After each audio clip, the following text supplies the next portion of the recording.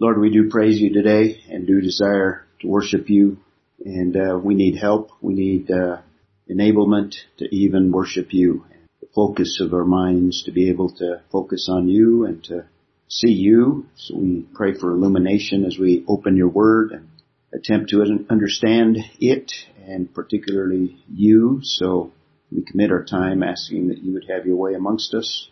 And we agree with those requests that we have made and do desire in your sovereign hand that you would in fact work sovereignly as was prayed. We commit our time today that you would have your sovereign hand over us, not only this hour, but this day, this week, the rest of our lives. We pray these things in Jesus' name. Amen. Well, welcome to this national holiday. Today is the absolutely best day to ski. It is. Absolutely. Super Bowl Sunday. Nobody skis. Furthermore, this day is a palindromic day. You know, palindromes are where you can read something this way, and you can read the like auto, O-T-T-O, and you read it O-T-T-O.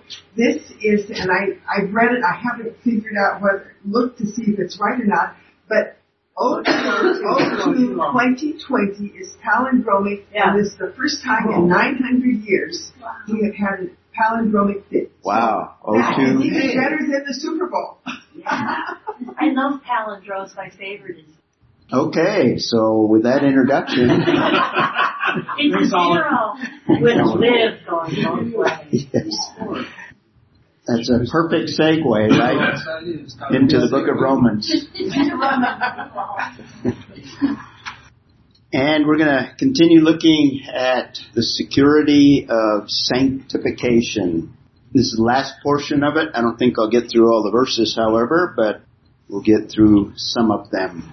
So in the book of Romans, written to real people, real locations, real lives, real struggles, similar to what we struggle today. That's why it's inspired and applicable to us today. In this context, we are closing into the end here of sanctification. The emphasis of chapter 8 is the power to live the Christian life, or the power for sanctification. We've divided it up into a few parts, 1 through 11, power over sinful flesh, 12 through 17, sonship of sanctification, part of a family. We are sons within a divine family. And a major tool God uses in sanctifying us is suffering, even though this is not kind of on the surface and overt, I guess is the word I'm looking for. Yet it underlies the whole passage. In fact, even the passage we're going to look at today is in this context of suffering and sanctification. So it goes even beyond verse 30, but particularly beginning verse 18 through 30, suffering and sanctification. And rather than giving us details, do's and don'ts in suffering, he gives us a perspective. In other words, what do we focus on in the midst of it to help us get through the pain, and he gives us some eternal things to focus in on. In fact, big picture ideas. And the emphasis of 31 to 39 is the security of sanctification. Can you lose it? And I've been mentioning that there were any place in the book of Romans where the possibility that you might lose God's blessing, God's salvation, or not be complete in his sanctification, this would be the place, the conclusion of chapter 8. But instead we have the very opposite. We have great security. In fact, I can't think of probably a more clear passage on the doctrine of security than verses 31 through 39. And Paul does it using a series of questions, 31 through 35, 7 questions, and interspersed. Some of the questions are framed such that they are also the answers. They're rhetorical in that he's not asking us to give him an answer, but he's asking us to think through the question, and in our thinking, we know what the answer is in every one of the questions that he asks. So we have the first set, questions on anyone can oppose us in terms of sanctification. Not that we will not be opposed, but what he's getting at, opposed to the point that it'll trip us up such that we lose something on the way. And the emphatic answer, 31 and 32, is absolutely no one, because God is for us. And if the creator of the universe is for us, who could be against us? Who could oppose us? Then he asks other questions that are more legally related. Could anyone bring a charge in a courtroom? Can anyone bring an accusation? Well, he's not saying people can't bring an accusation, or even Satan, who is the accuser. But what he's saying, will that accusation stand up in a court? And he gives an answer to that one. No, because the ultimate judge is the one that acquitted us. So the final decision of that ultimate judge is that we have been declared righteous, a right standing. So that's 33 and 34.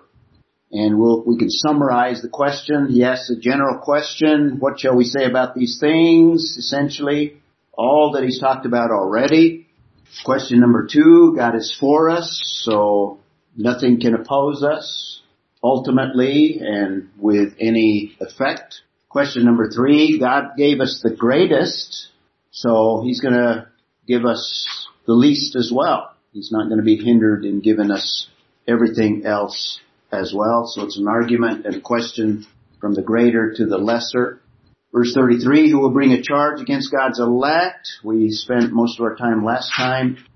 And by the way, there was a problem with the recording, and I had to re-record most of it last time. So I actually added, if you're interested in a little bit more detail on concept of election, we spend 2 hours on it. In fact, sometime maybe we might, since we've been discussing it. So I added a little bit that we didn't cover in class. If you're interested, you can go back. Oh, Linda heard it. I've heard it all. She's heard it all. In fact, Linda is more caught up in this class than anyone else. Then all of us. Oh, no, that's a scary Wow, what is the shame? Yeah, Cool. she's even more caught up than I am. I think so. Who will bring a charge against God's elect, God's choice, or God's chosen one? The implied answer, no one, obviously, because God is the one who is justified, as I said. So if you think in terms of an analogy, the final legal decisions are decided at our Supreme Court. Now, the Supreme Court can relitigate and review and overturn itself, but that's the final decision in our court system. And what Paul is arguing, the final decision of the ultimate judge, which is greater than the Supreme Court, greater than any court, is that we have been justified. So justification, he's talked about in chapter 3, verse 21, all the way to the end of chapter 5. And now he just reminds us. So question number 4, the answer, every sin is justified by the ultimate judge. So who can bring a charge? No one. And then that leads into the next one. Who is the one who condemns? This is about where we left off last time. Who is the one that condemns? Still this courtroom setting. If they can't even bring a charge, then it doesn't even make sense that anyone can condemn because we're justified. So he's just kind of expanding his answer here by asking a question. And then he's going to even expand it with the rest of the part of the verse, Christ Jesus. And now he gives us a list. We ended last time looking at this list of things Christ has accomplished. And there's not a strict parallel here, but I kind of put it together, at least using the same imagery of that chain that we looked at when we were talking about verses 29 and 30. So Christ, here's the answer. Christ is he who died. So the ultimate judge, notice he uses the Trinity here, or at least the two persons of the Trinity. God is the one that justifies. He's the ultimate judge. And Jesus Christ is the one in the courtroom. In fact, we know he's our advocate. He's our defense attorney now. Based on what he did, and we have a list of 4 things, Christ Jesus is he who died. So no one can condemn us. The payment was made. In other words, everything required for us to be declared righteous was satisfied. That's called propitiation. So Jesus was the sacrifice. He's the one who died. And God confirmed that He accepted this propitiation by raising Him from the dead. In fact, there's passages that indicate that even Jesus Himself rose from the dead on His own. No one takes His life from Him, and He can bring His life back. So, yes, rather who was raised. So I use this little analogy. Christ's work. Remember, when we were talking about 29 and 30, that was God's plan or God's part in terms of our destiny, you might say, including salvation, sanctification, total package. And I'm using the same analogy, not even though it's not strictly in the text here. Christ's death and Christ's resurrection, what He did in the past, that satisfies all the legal requirements that we not be condemned. And then the next part, who is at the right hand? In other words, that's present tense. The Father, at the right hand of the Father, Jesus Christ seated at the right hand. There's lots of verses. We emphasize this in the book of Hebrews. There's probably more references in the book of Hebrews than any other particular book. Who is at the right hand, and He's just not sitting there twiddling His thumbs, right? He's busy, who also intercedes for us. In fact, if you study these passages relating to Christ seated at the right hand, you're going to see that there's lots of ministry that He's administering. We call that His session, which includes, in this case, intercession. So not only do we have the Holy Spirit praying or interceding, but Christ Jesus also intercedes for us. He's our advocate. He's praying for our security, for our complete sanctification. So we can add to the chain here. We call that His session, seated at the right hand, ministering in many ways. And one of the ministries is intercession. So 4 parts, similar to the 4 parts that we saw in 28-29. So question number 5 is answered, similar to question number 4, because they're related. Question number 4, every sin is justified. We have been forgiven of sins past, sins present, sins future. So no one can condemn us. Question number 5, every sin is covered by the work of Christ. Nothing is left out. It's a complete work by the Lord Jesus Christ, and that's the emphasis of verse 34. So that leads to verse 35. That's where we left off last time, or we left off at 34. A question concerning separation. Mary Lee? A question concerning the word, every sin is justified. Acquitted. Every sin is acquitted. Okay.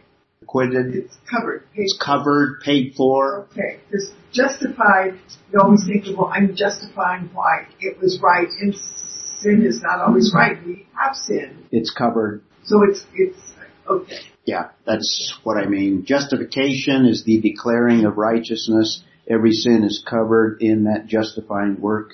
Maybe it's not the best choice of words there. It's a little confusing there. So let's take a look at verse 35 where we have another question. Who will separate us from the love of Christ?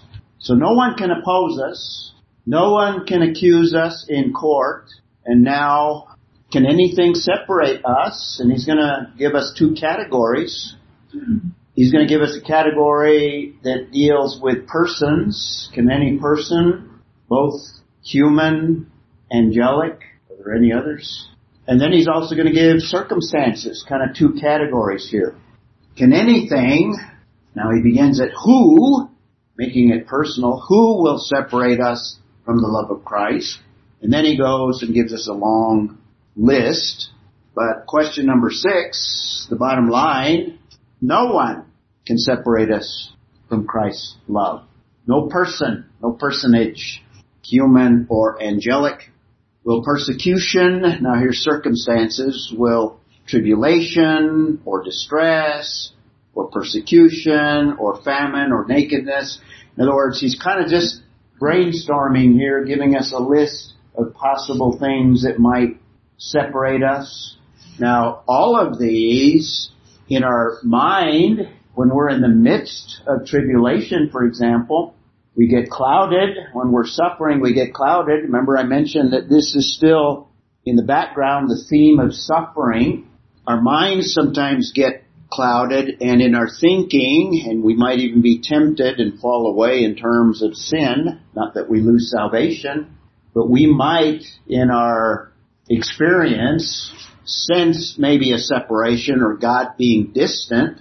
But in the midst of all of this, the point that he's making is none of that really separates us in any real sense other than in our thinking and in our sense, I guess you might say. So tribulation can't do it. And he's writing, keep in mind, he's writing the book of Romans when persecution already began in Rome. It would become more and more intense during the reign of Nero. And during that reign, Paul would be beheaded. At least that's the tradition. He was martyred. In fact, at the end of the book of Acts, he's in jail waiting the decision. Now, on that occasion, it's not the occasion when he dies. It's later on where we have evidence that 2 Timothy chapter 4, where he's awaiting imminent death, essentially. So he experienced all of these things. In fact, we'll look up another passage here. Well, tribulation or distress or persecution or famine or nakedness. And in fact, Paul experienced all of that. So he speaks from experience, and I'll look at a passage that indicates that. So when you're in the midst, if you're persecution, and by the way, the word tribulation there, under pressure, that's kind of the general idea here. Under severe, usually spiritual pressure that may involve physical suffering. In fact, it may involve the following. I think what we have is a general term here. And by the way, this is the word that is used of the Great Tribulation, the 7-year period of time that is the most severe time of trouble for believers in all of world history. Most believers during the tribulation will not even survive that tribulation period. Most of them will be martyred. So, kind of a general word for persecution, tribulation, and other pressures, you might say. Distress, to be hemmed in. In fact, both these words are real general. To be boxed in, where you have no options, where you can't move, you can't change anything. You're backed into a corner, nowhere to go. That's kind of the idea. And I think the rest of the list here are just kind of specifics of these two more general terms. If you do word studies on them, you'll see they're used in a variety of contexts. Persecution specifically, in other words, opposition for your faith or suffering because you name the name of Christ. So it's persecution for Christ's sake in most of the context, the word that is used there. And a specific aspect of even persecution, but tribulation and distress is famine or overall poverty. You don't have enough to even put a meal on a table. Similarly, nakedness, destitution, same idea. Even though I've got some clothes, you might consider me destitute. This is my only Nike apparel. I'm going to use that as an illustration later. So I wear this. This is the closest I have to Nike. And even this, I'm destitute. Louis and Junko supply me with most of the clothes that I wear. So. Say that again. Aunt Manny. Yeah, when they notice my destitution. Exactly. Peril, another specific physical hazards, and the sword in this context was the sword that often was used in martyrdom when people were beheaded and or simply stabbed to death. So, will any of these separate? Will any of these? Maybe only in our thinking and our sense of God seems distant. Why am I going through this? When is this going to end? But in reality, the implied answer here is none of these things. None of these things can separate us. Not only ultimately But it's possible even in the midst of the worst persecution, in fact, we're going to see another verse in a moment, in the midst of that persecution where God can be the closest to us. Closest to us. Somebody look up 2 Corinthians 11, 23 through 38. This is Paul. Now he's defending in 2 Corinthians in several places. He's defending his apostleship. And that's what he's doing here. He's not bragging. He's just kind of explaining the extent to which he has paid a price in his apostleship. And notice what he says here, and you can imagine Paul going through all of these experiences and more. Who's got it? Okay, read it. 2 Corinthians 11, 23 through 28. In fact, read the whole paragraph, but let's just read that part. But whatever anyone else there speaking.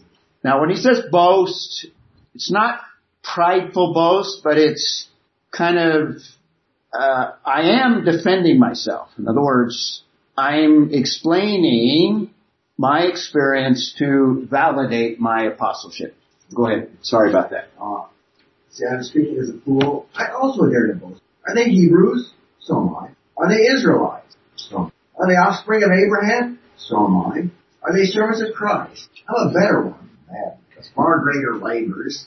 Labors? Mm-hmm. That's what this one said. Far more imprisonments. Imprisonments. Persecution. Countless beatings. Persecution. Tribulation. Often near death. Martyrdom almost. Yes. 5 times I received at the hands of the Jews 40 lashes less. More distress. Peril. 3 times I was beaten with rods. More peril. Once I was stoned. Similar. And 3 times I was shipwrecked. At night and a day I was adrift at sea. On frequent journeys, in danger from rivers, danger from robbers, danger from my own people. Lots of perils. Danger from Gentiles. Danger in the city, danger in the wilderness. Several occasions. Right? Danger at sea and danger from false. Wow. In toil and hardship, through many a sleepless night, hunger and thirst. There you go. Famine. Often without food and cold and exposure. Nakedness.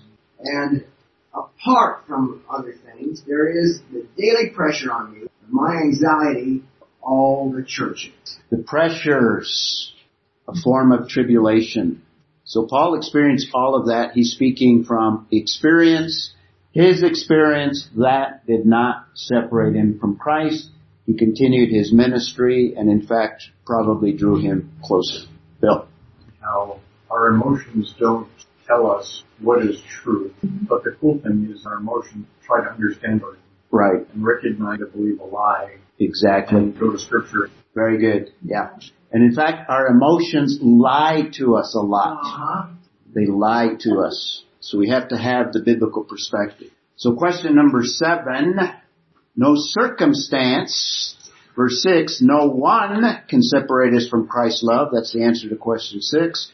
And then question 7, with the answer given with a list here, no circumstance can separate us from the love of Christ. Okay? We had questions in the first 35 verses, or not 35 verses, 31 through 35, and then 36 through 39. We have expansion on the answers. So that's the extent of the questions, and now he's going to continue answering these, even though, in a way, he's already partially answered all those questions just in the way that he's framed it. So, beginning in verse 36, he gives a consideration from the Old Testament. How were the believers in the Old Testament considered? What were they considered like? And first he starts off, just as it is written. What is that a reference to? Old Testament. That was the Bible in first century. Book of Romans was right now just being delivered. Paul has just sent it off. So generally there were very few New Testament books, so he's referring to the Old Testament. For your sake, and he's quoting out of Psalm 44. And by the way, somebody turn to Psalm 44. I want you to read a couple of verses beforehand. Yeah, I want you to read verses 20 and 21. But first of all, for the quote, for your sakes we are being put to death all day. This is the idea of I'm dying moment by moment all day long. I'm going through death over and over and over. You've heard the expression, I'm dying of 100, what is the 100, paper cuts? Yeah, 1,000 paper cuts. The idea is I'm dying continually, and not paper cuts, but actual swords, inch by inch. Okay? So a continual death experience, and it's just not over in 24 hours, it's more continuous. He's using imagery here. So we could use imagery as well, Psalm 44:22, but before we do that, read, who's got it? You got it, Maddie? I do. Read 44 verse 20 and 21. These are the verses preceding. Yeah, that's what I wanted to do. Good. I always like to do what you want to do. Context. So if we had forgotten the name of God, extended our hands, would not God, for he knows this, but for your sake, we are killed all day. We are considered as going to arouse yourself. Why do you sleep awake? Do not reject. Why do you forget our... This is actually a lament psalm. The psalmist is giving a record of his suffering, but I had verse 20 and 21 read because it's not for sin. It's not because of his own stupidity or sin. It's persecution. It's as a result. And the point that he's making here, this dying over and over, is this is the experience. This is nothing new. This is what Old Testament saints experienced. So we, not only first century believers, but we in the 21st century, any suffering we experience, people have experienced worse in the past. So from the first century perspective, Old Testament saints went through the same thing. The last part of the verse, we were considered as sheep to be slaughtered. That's why I use the imagery here of a lamb being slaughtered for sacrifice. This was a common scene. As gross as it is, common scene in the lives of the Israelites throughout their history, as long as the temple was there, or the tabernacle. Blood spread, animal in agony and pain until its last breath, offered on an altar, sacrifice. That's the imagery. That's what we are like. We're like sheep being slaughtered, and we're suffering for Christ's sake. So we have this dying over and over, just as sacrifices were offered over and over, and animal sacrifice over and over. So also that's our expected experience as believers. And we're like a sacrifice. We're like a sacrificed lamb at the hands of God. God is the one that puts us through this experience. See the suffering motif continuing even verses 31 through 39. And let's read Hebrews 11 because this is the experience of saints in the Old Testament. Who wants to read that one? Hebrews 11.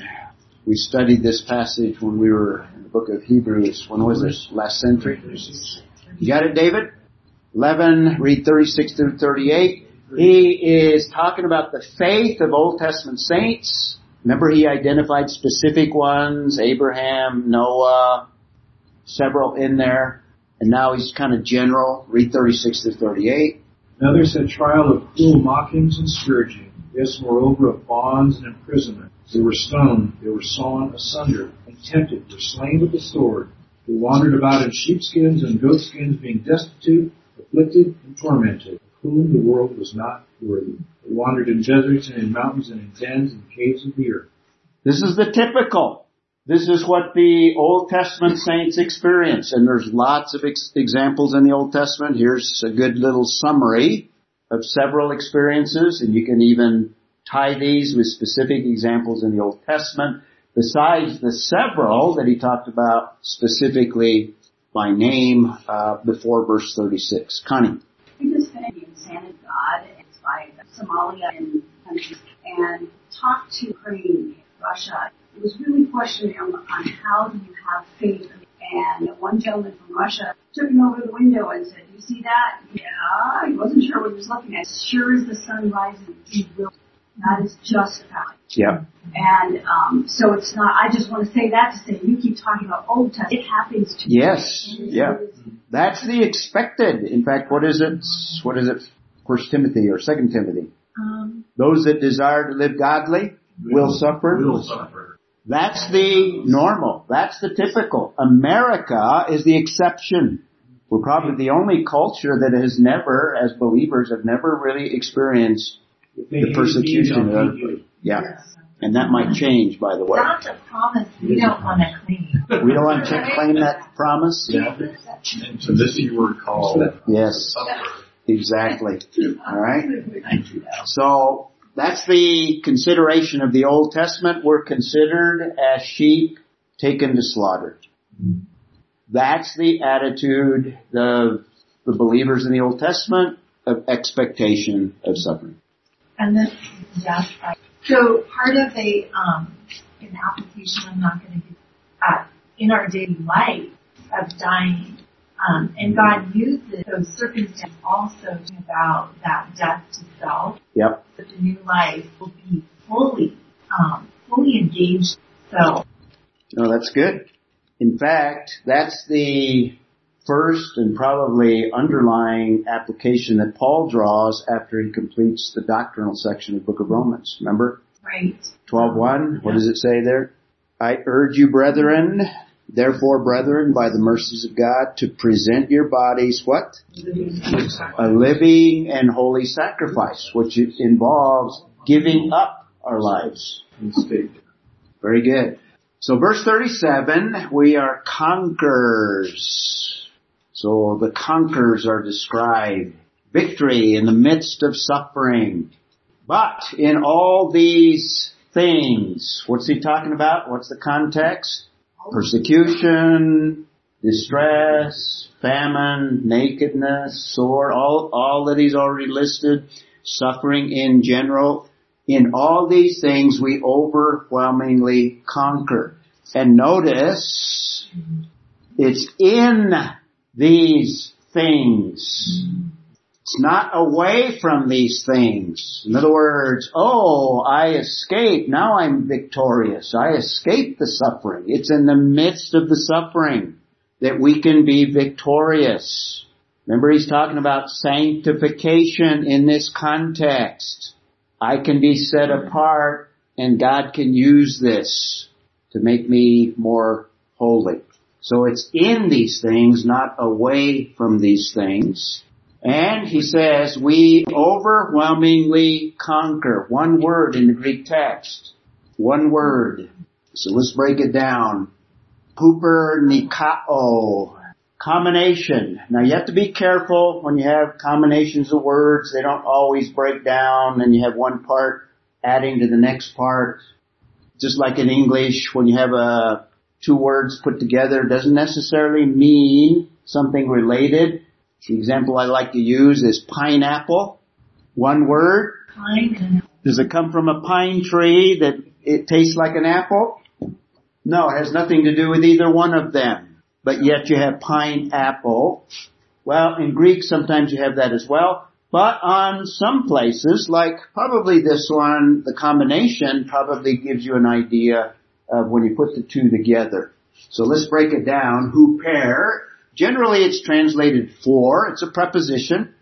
But sometimes it can be translated over, depending on the context. Huper, very, very common preposition in the text. And nikao, to be a victor, to be victorious. It's a verb. This is where Nike gets their name. Nikao, it's a Greek word. Got it? That's why I use the imagery there. Don't stare at the imagery, read the words here. So, nikao, be a victor. So you put the two together to over-conquer. So it's not just conquering, but it's triumphal conquering. Another way you might translate it is a hyper-conqueror. That's why it's translated overwhelming conquer. Bill. In respect to in these things we overwhelmingly conquer, it seems a lot like the victory Jesus obtained at the cross, where I had a coworker ask me about the imagery in C.S. Lewis of a line in which in the wardrobe. Well, Aslan dies there. How's that a victory? but it totally is. It totally Yes. takes what Satan turns it on. And makes it the great victory. Exactly. Absolutely. So in this sense, it's a way we can be leveraged. Yes. And we can overwhelmingly conquer, and oftentimes in the proportion to the suffering. The greater the suffering, the greater is the conquest. Just like the illustration you use with Jesus himself. Ultimate death. Okay? So that's why it's translated we, and the we is in the verb there. So we overwhelmingly conquer, to overconquer, to hyperconquer. And it's in the present tense, adding to the point I'm making here. It's not only in these things, in other words, as you experience these things, but it's in the present tense. We can be overwhelming conquerors. That's the idea. This is ongoing. So you may face a problem today, and you can overwhelming conquer today, and you may experience something different tomorrow, and you can be a conqueror then. So this is ongoing. So it's not just something that you experienced once or in the past. He puts it in the present tense because this is a continuous ongoing experience. And as long as we are in these sinful bodies, frail bodies, we need to appropriate this overwhelming conquering idea. So present tense ongoing, but here's the key. It's not by just gutting it out and saying, oh, I'm just going to determine and I'm going to just make myself an overwhelming conqueror. You always have through Him who loved us. That's the key. That's the whole topic of chapter 6. Union with Christ, baptized into Christ, united with Him, in that relationship with Him. And it's through Him. It's not conquering on our own. He is the overwhelming conqueror. And it's allowing Him to live through us that we can experience victory. I was just wondering why love is in the past tense. Why it's in the past tense, who loved us?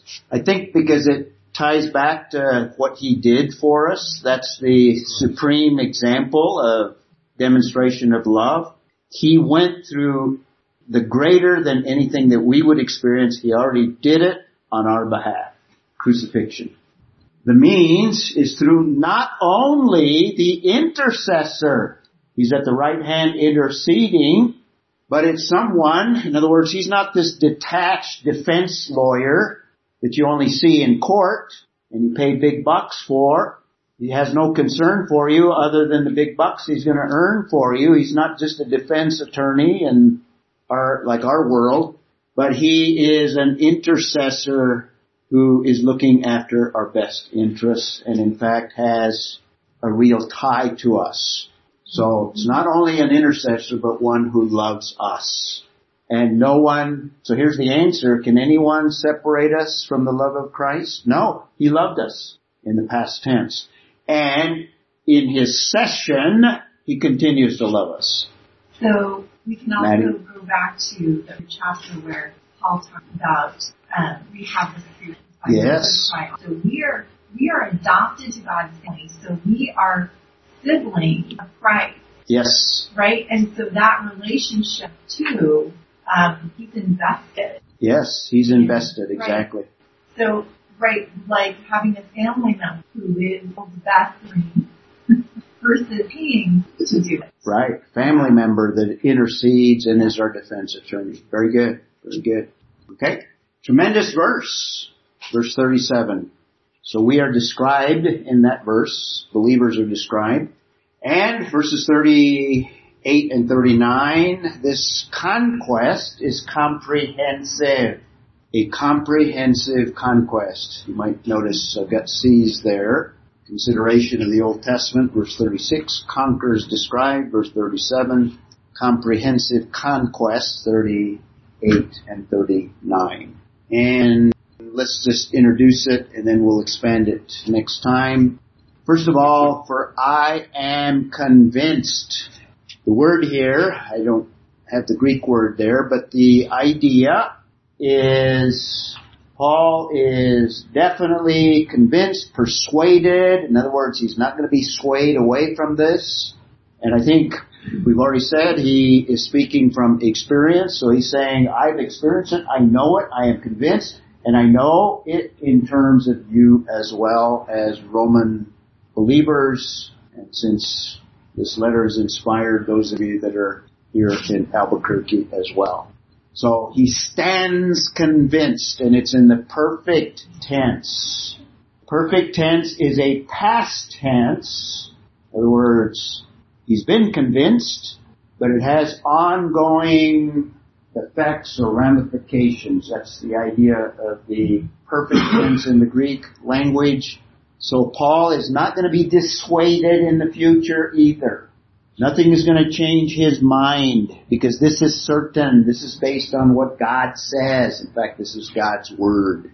And then he goes through another list that neither death nor life, present experience, we'll go over these in more detail, nor angels, nor principalities, angelic creatures, probably another order of angels, probably good angels, bad angels, perhaps, it's not totally clear. So celestial beings, so nothing beyond this world, beyond present experience, things present, nor things to come, nor powers, all by itself. I don't know if he's talking about secular powers, because he's already talked about celestial powers. It's not clear. Maybe Satan himself, maybe calling attention to him, nor height, nor depth, spatially, no matter where in the universe, nor any other created thing. Here's the death knell to the Arminian. You cannot yourself. Are you created? Are you a created thing? So nothing you can do as well. And then the big, nothing else, comprehensive, will be able to separate us from the love of God. And again, it is, which is in Christ Jesus. Alright? And let's conclude with this. Sanctification is absolutely secure. Therefore, if sanctification is absolutely secure, then what about your salvation? Can't lose it either. Who wants to close for us? Bill. We take you at your word. Stand, please you. Amen.